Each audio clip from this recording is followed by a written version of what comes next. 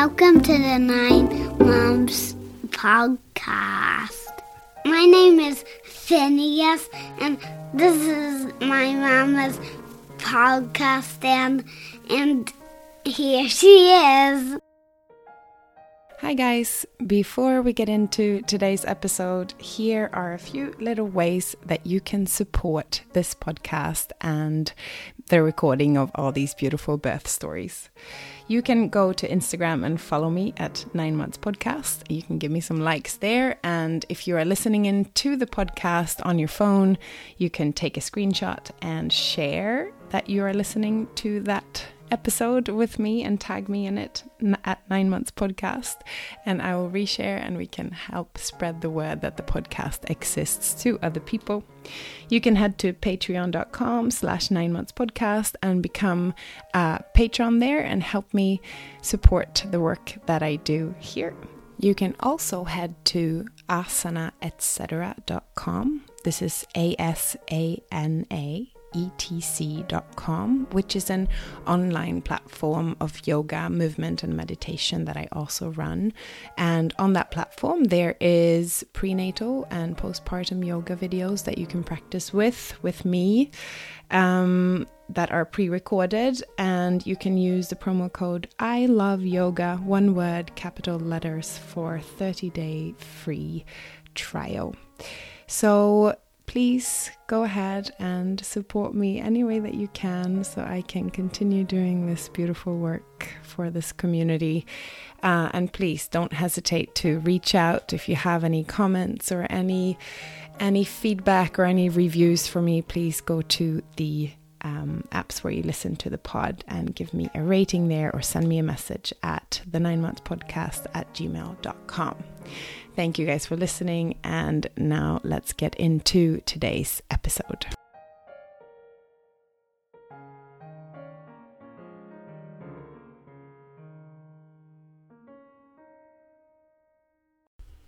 Hi everybody, and welcome back to the 9 Months Podcast.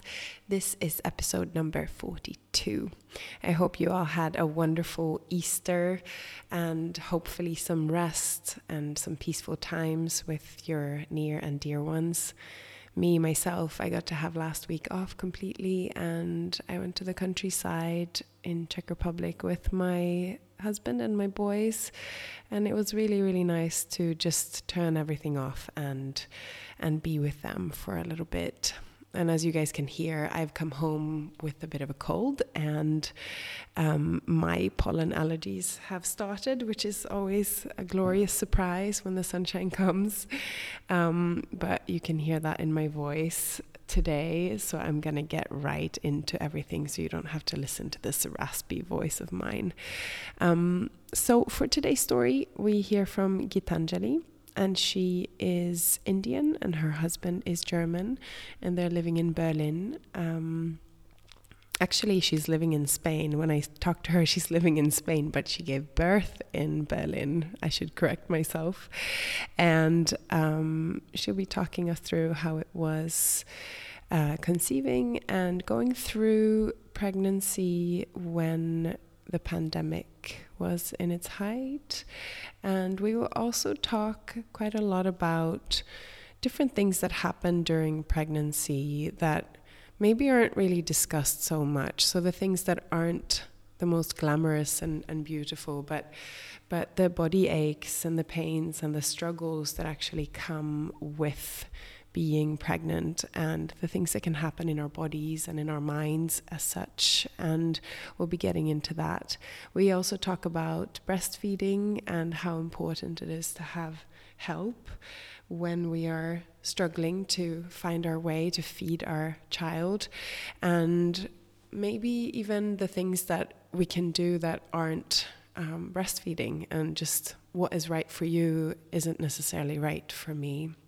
And I'm going to let Gitanjali do the rest of the talking as usual. So very warmly welcome to the podcast, Gitanjali.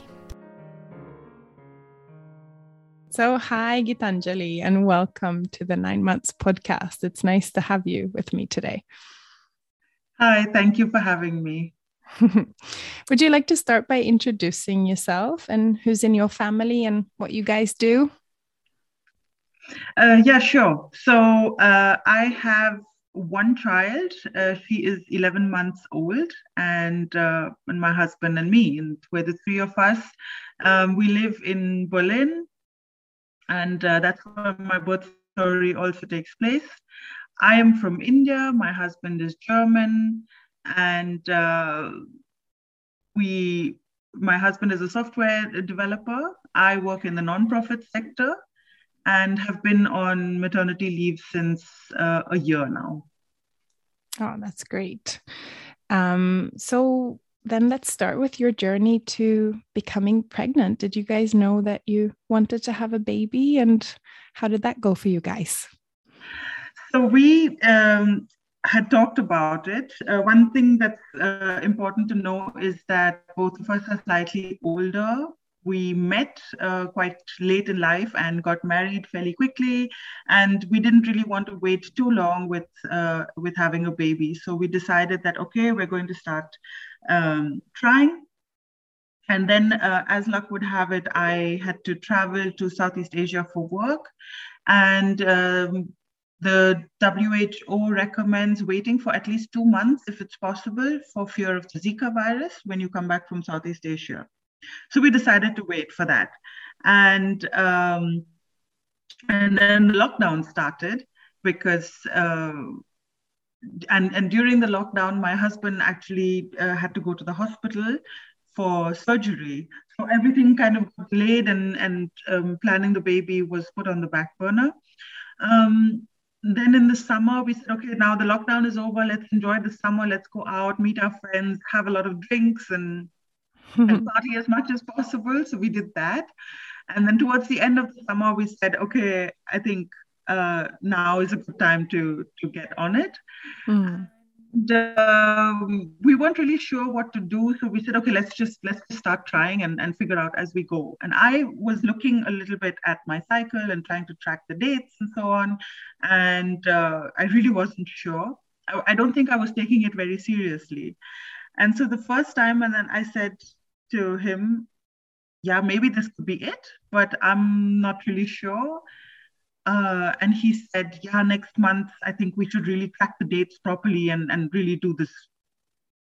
So he said, okay, fine. But turns out I was already pregnant. Oh.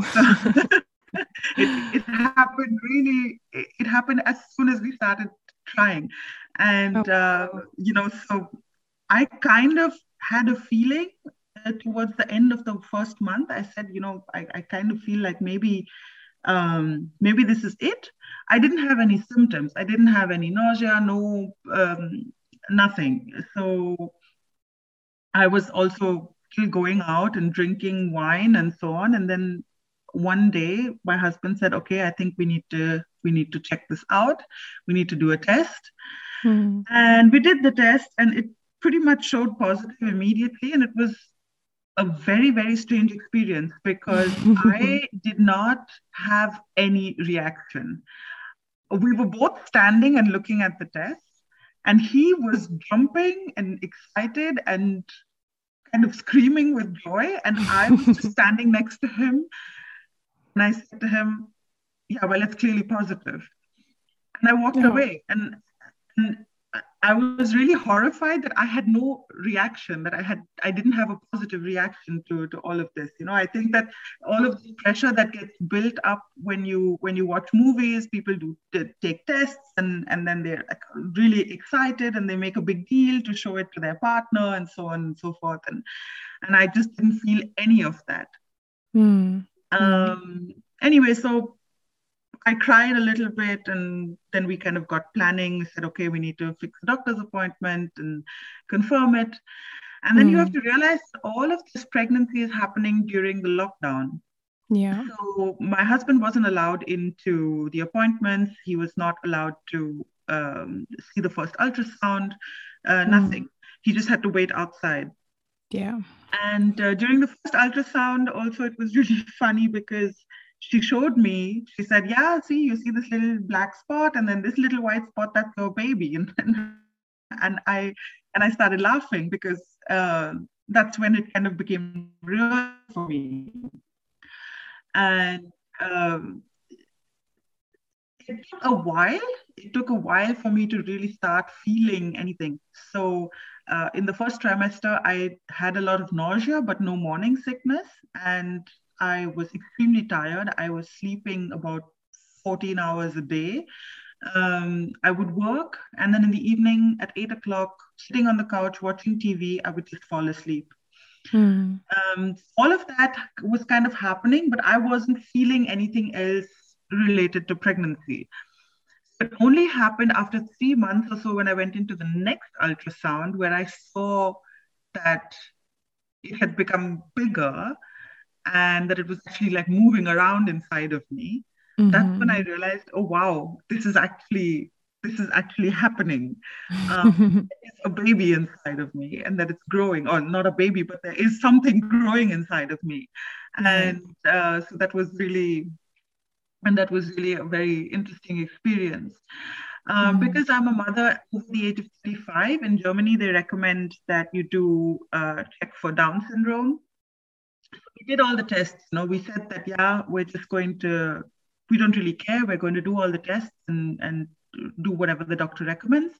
So we did the test for Down syndrome, and I think that's when it really hit me that, okay, this is a big deal. This is something that I really care about, because after the gynecologist showed me and told me that everything was fine, I felt such relief that I burst out crying, and I said, oh my God, I didn't realize how stressed I was. Yeah.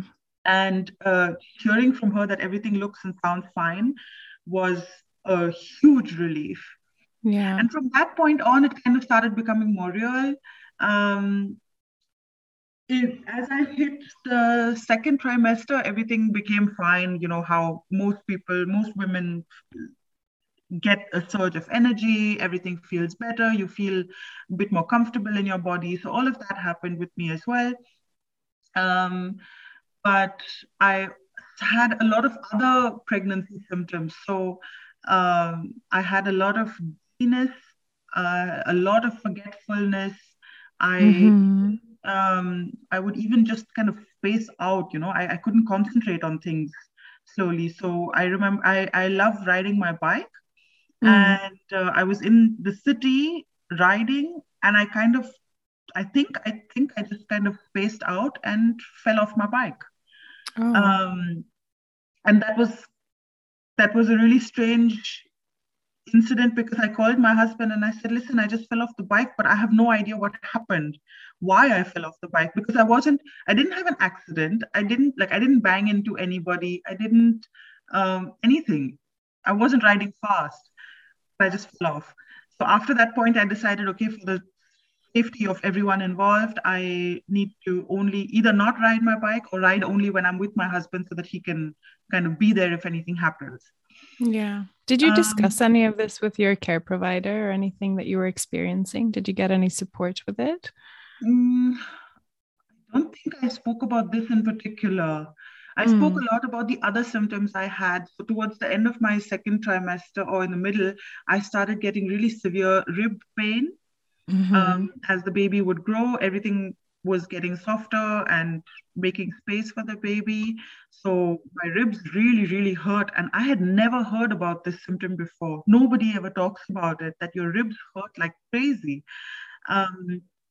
That I was slowly starting to get breathless as the baby grew and started pushing everything up into my throat, basically.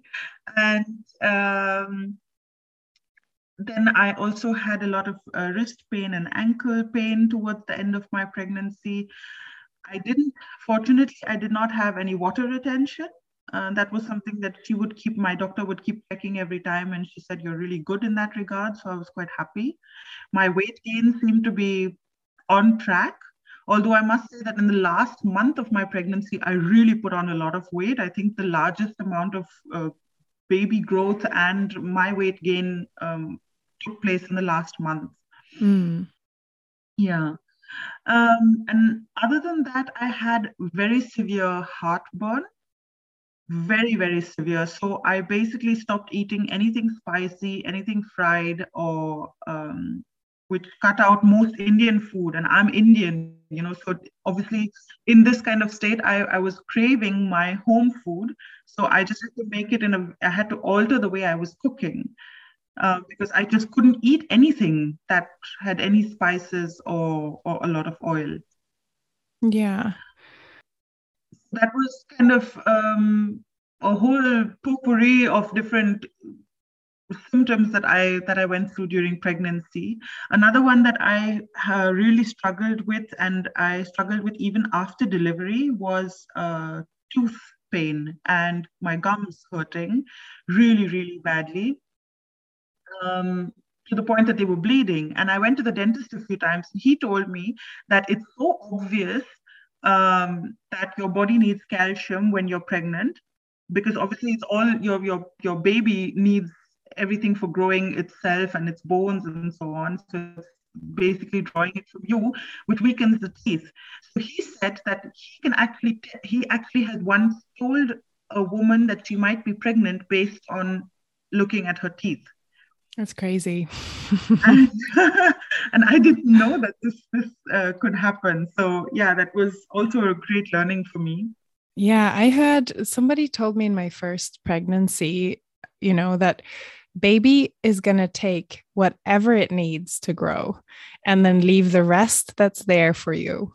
And that made me really realize that, oh my goodness, I have to really be good at what I'm putting into my system, because otherwise I will be suffering afterwards, because this baby is going to take everything from me, Yeah.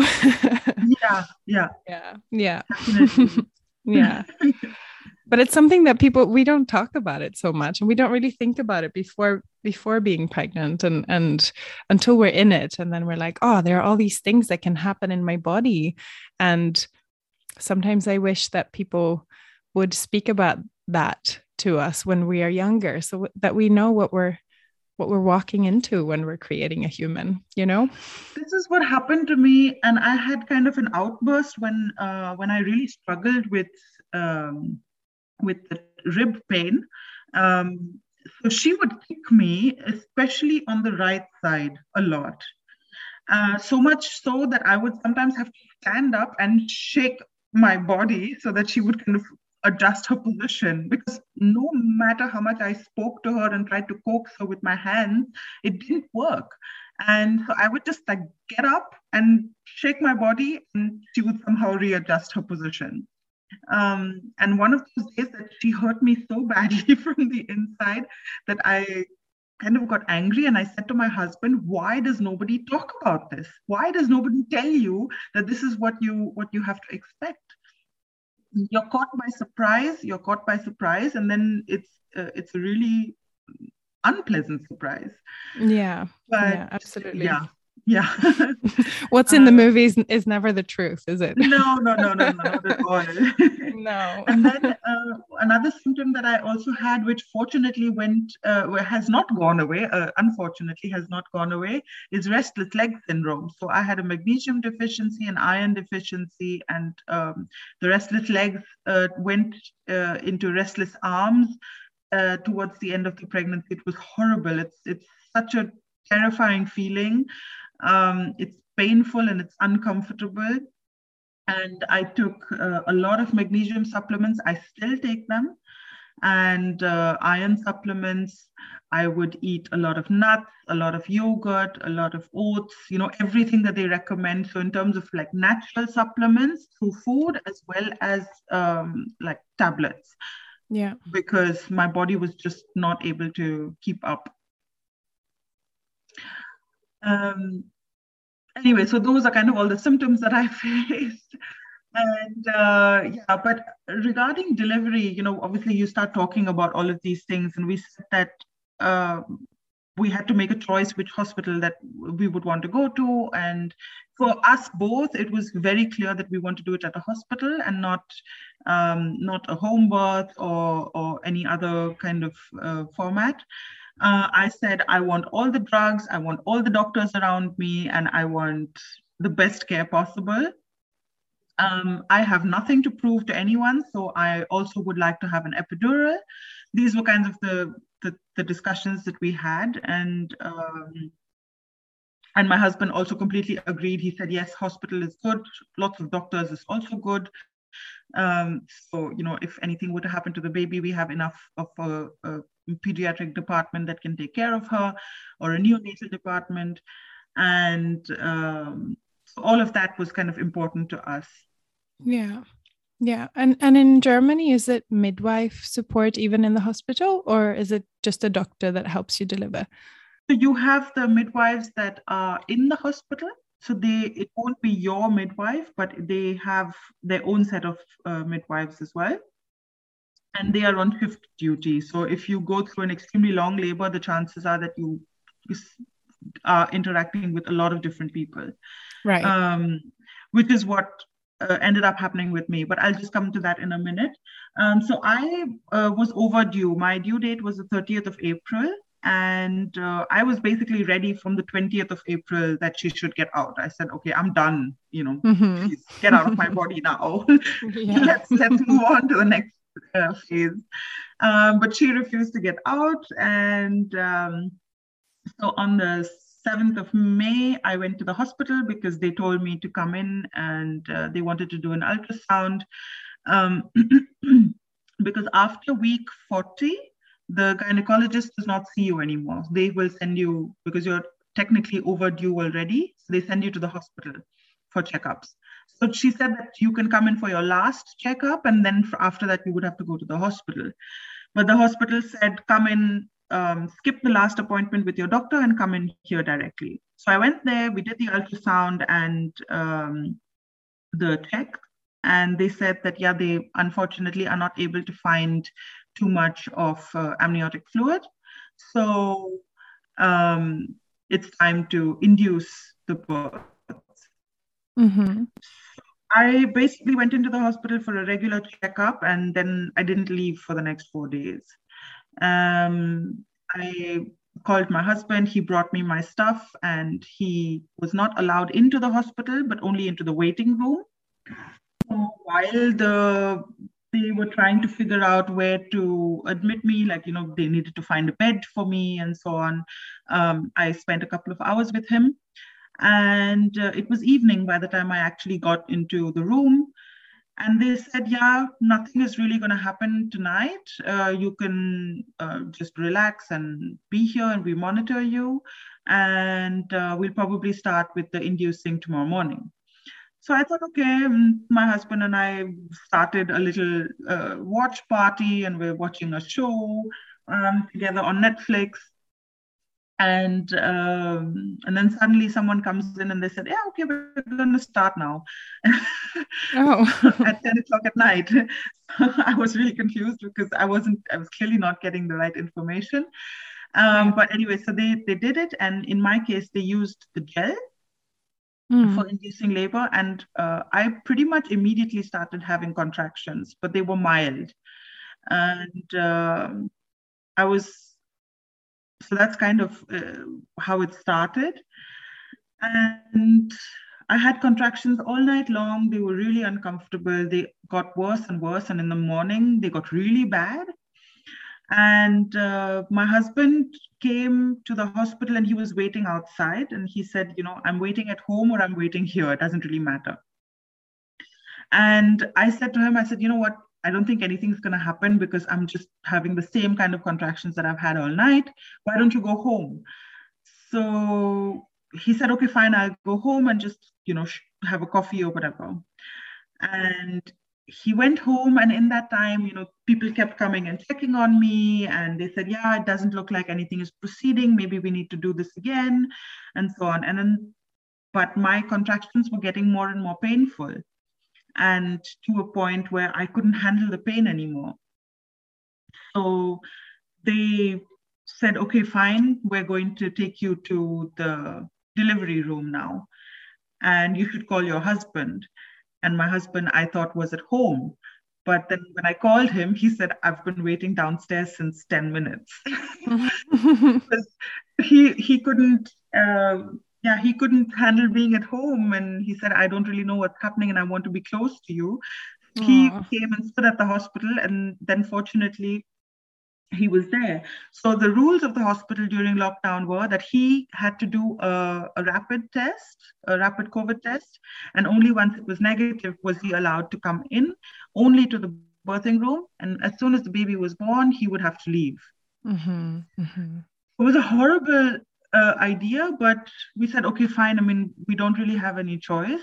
So Yeah. he came in, and he told me the story later, but he said that, yeah, he walked into the room and I was screaming my head off. I was standing and leaning against the chair and screaming my head off. And that was kind of how it started. And then I got the epidural. Everything calmed down a little bit. I could talk to him, and I had a really, really helpful midwife. The funny thing is that she was in training. She wasn't even so experienced, but she was so good. She was calm. She was friendly. She was helpful. She gave a lot of information, and she gave me options. She said, okay, how should I, do certain things? And I told her my preferences. And so that was really good. So it did not really proceed much more from that. So the doctor said that, we're going to give you another half hour. So if the baby doesn't come in that much time, then we need to figure out other ways to bring her out, which is either with I'm not really sure about the names in English, unfortunately, the suction or the tongs, I don't know how, but yeah, they would the use vacuum other, or the forceps, I think it's exactly, called, the right? forceps Yeah. or the vacuum, exactly, yeah. So they would use those, and so they said we give it another half hour.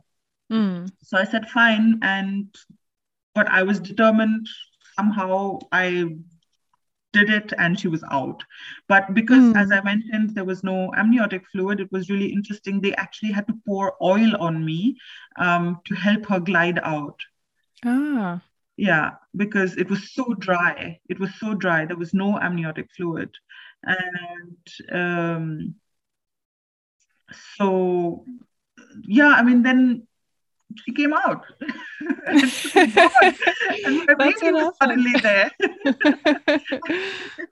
And Oh. and I mean, obviously, my husband and I were crying and happy and laughing and everything. And two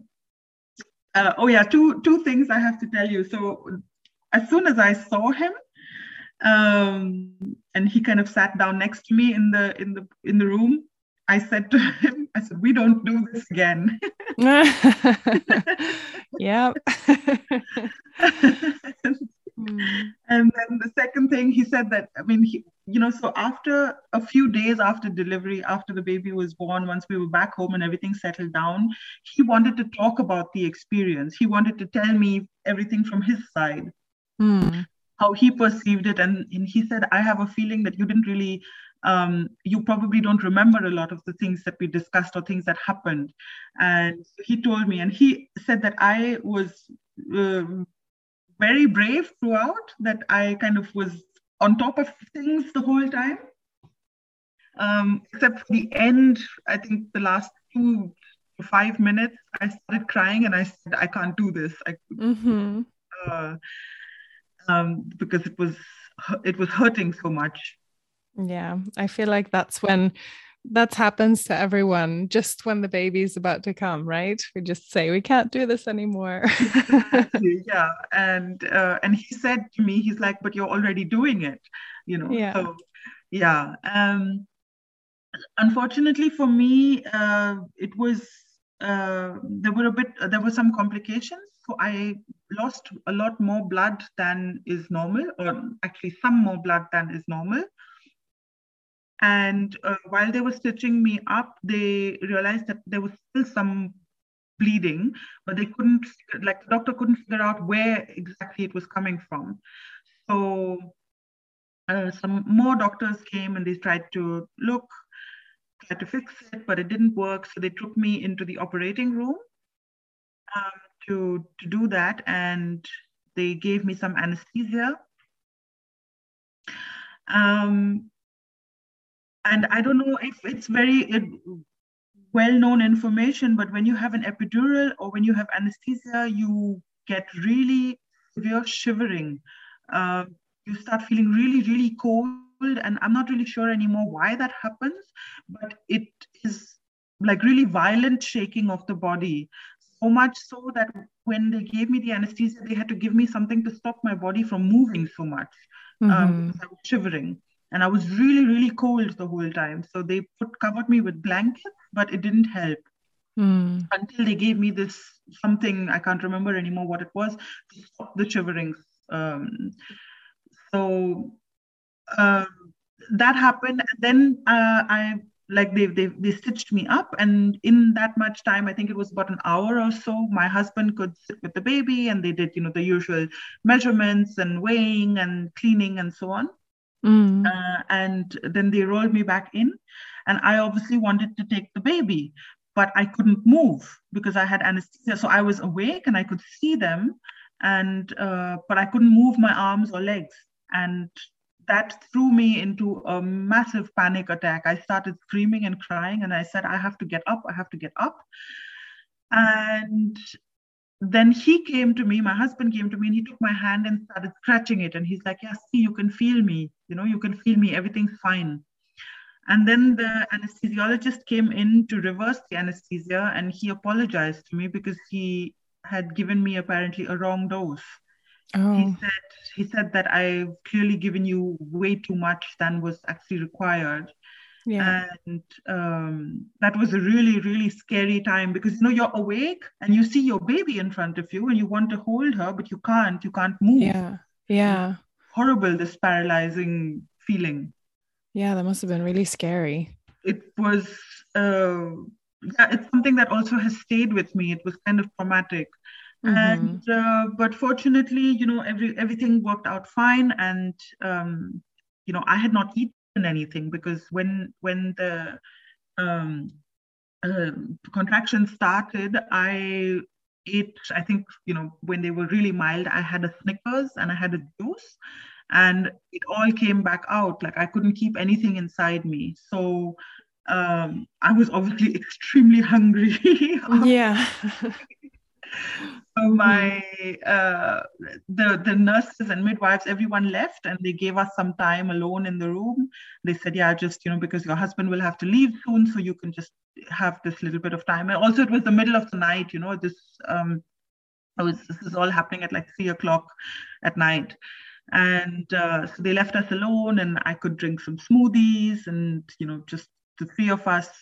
Yeah, it was beautiful, very, very nice. But unfortunately, then my husband had to leave, and we went up to the station, where then we spent 2.5 days basically just recovering and trying to get the breastfeeding going, sleeping, staring at her for hours and hours on end, and talking to my husband, doing video calls with him because obviously he was missing out on all of this.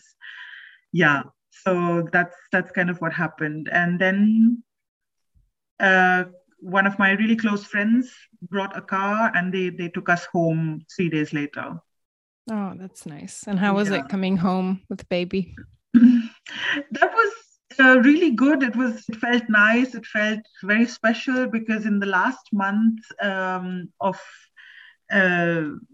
we had obviously started preparing the apartment, right? We had a bed gifted to us, and we had some clothes and a cupboard and blankets and all of these things that you usually have. So then you could finally bring a baby into all of that, the one that would actually be using all of these things.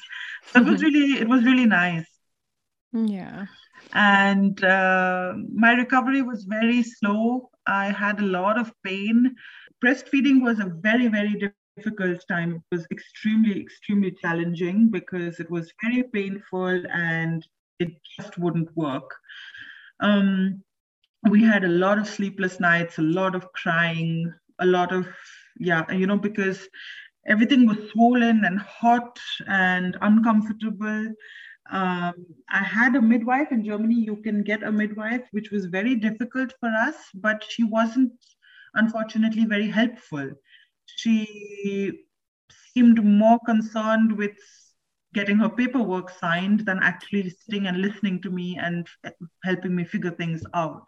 Oh. So we got another midwife, fortunately, who was a little bit better, and she helped us a little bit. But things still didn't really improve regarding breastfeeding. So we actually ended up getting a lactation consultant who then really spent almost 2 hours with me trying to figure out what positions, what to do, where to put the cushions, where to put the pillows, how I should sit, how the baby should be positioned, figuring out the latch, and so on. And, a friend of mine had told me during pregnancy, she said that there's so many things about breastfeeding that people just don't talk about, people don't know, and it kind of sneaks up on you. In the fewest of cases, it just works right from the beginning.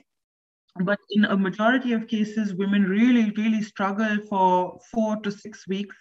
And because the suffering is so intense, a lot of them even give up.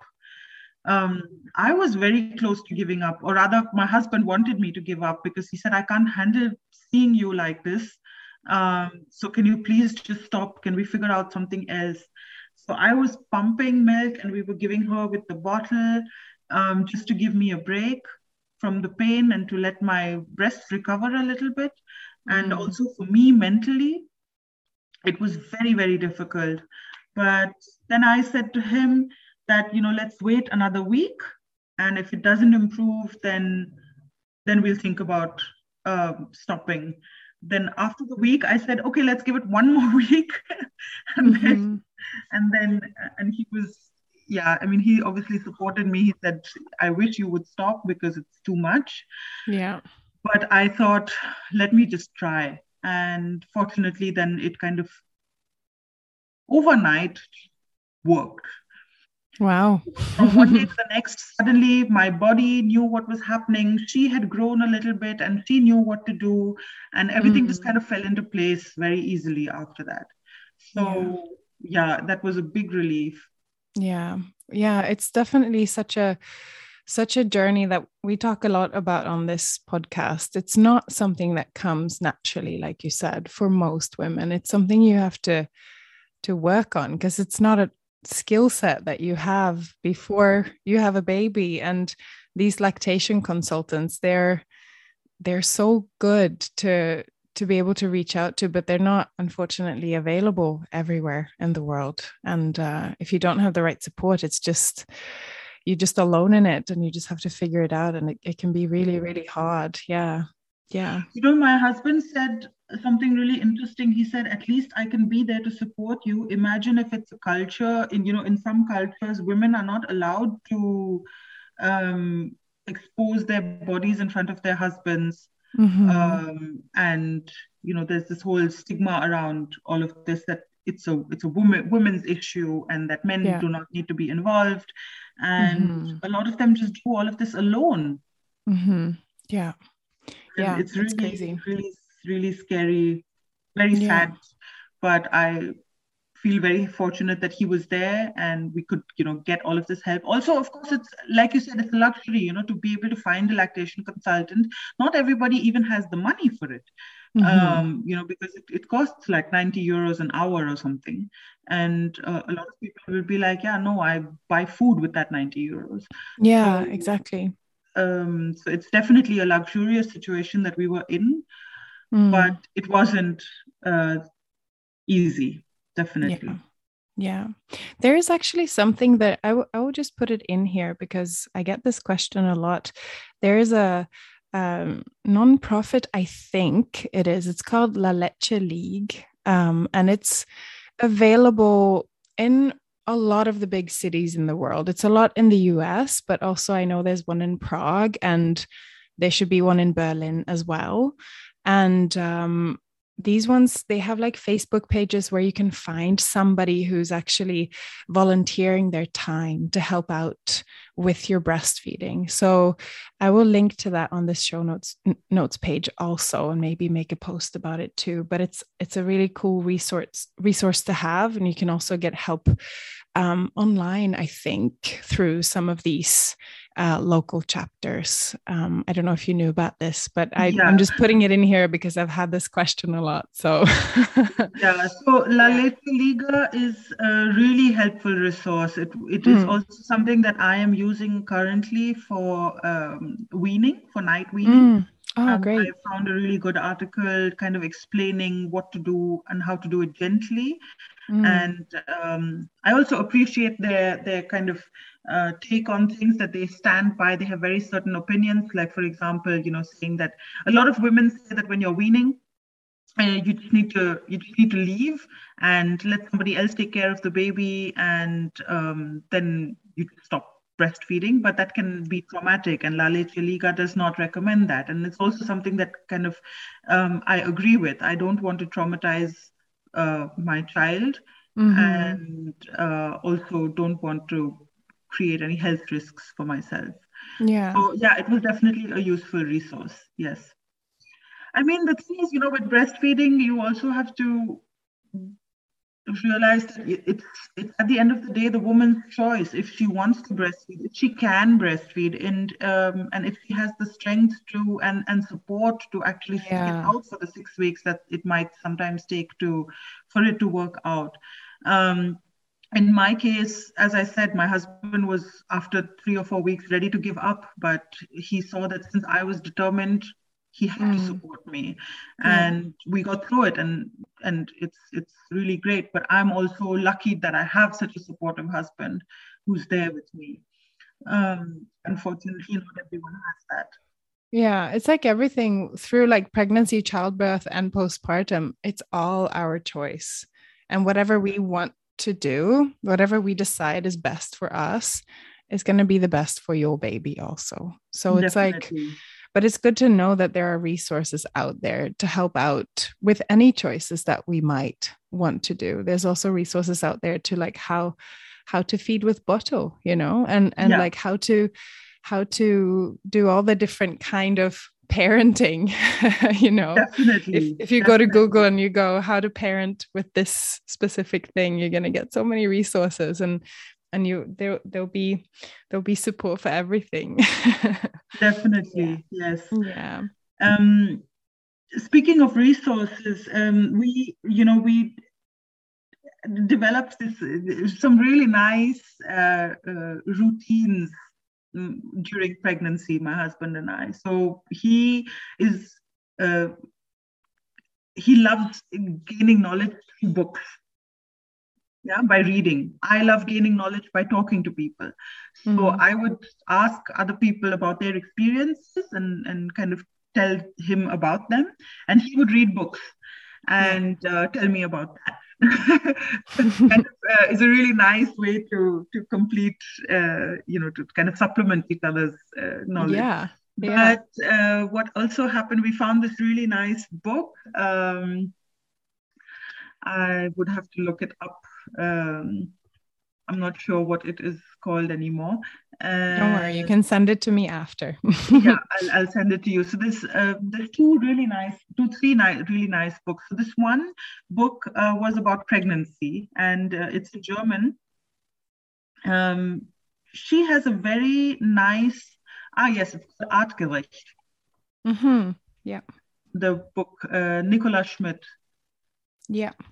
Artgerecht. Yeah, that's a really good book because it gives you kind of the historical, the more base human need for certain things like sleeping together and carrying the baby and cuddling and so on. And all of these, like, why is it important? Because someone said to me, oh, I don't want to hold him while he sleeps because I don't want him to get clingy or used to it. And I said to her, this child has been inside you for so many months. He doesn't know anything else. And you've suddenly, you're putting him in a bed and expecting him to be able to fall asleep. I mean, no wonder he's crying so much. So he needs to be cuddled. He needs to be held. He needs that closeness and warmth and so on. Yeah. So, your child is not manipulating you, right? So like all of these things, they are doing it because it's a base human instinct. And I think that this book, Artgerecht, really puts that across in a very nice, very understandable manner. That's nice. So that was really helpful. Then there was another book that we read, which kind of gives you the weekly information on what is happening with the baby. And that was our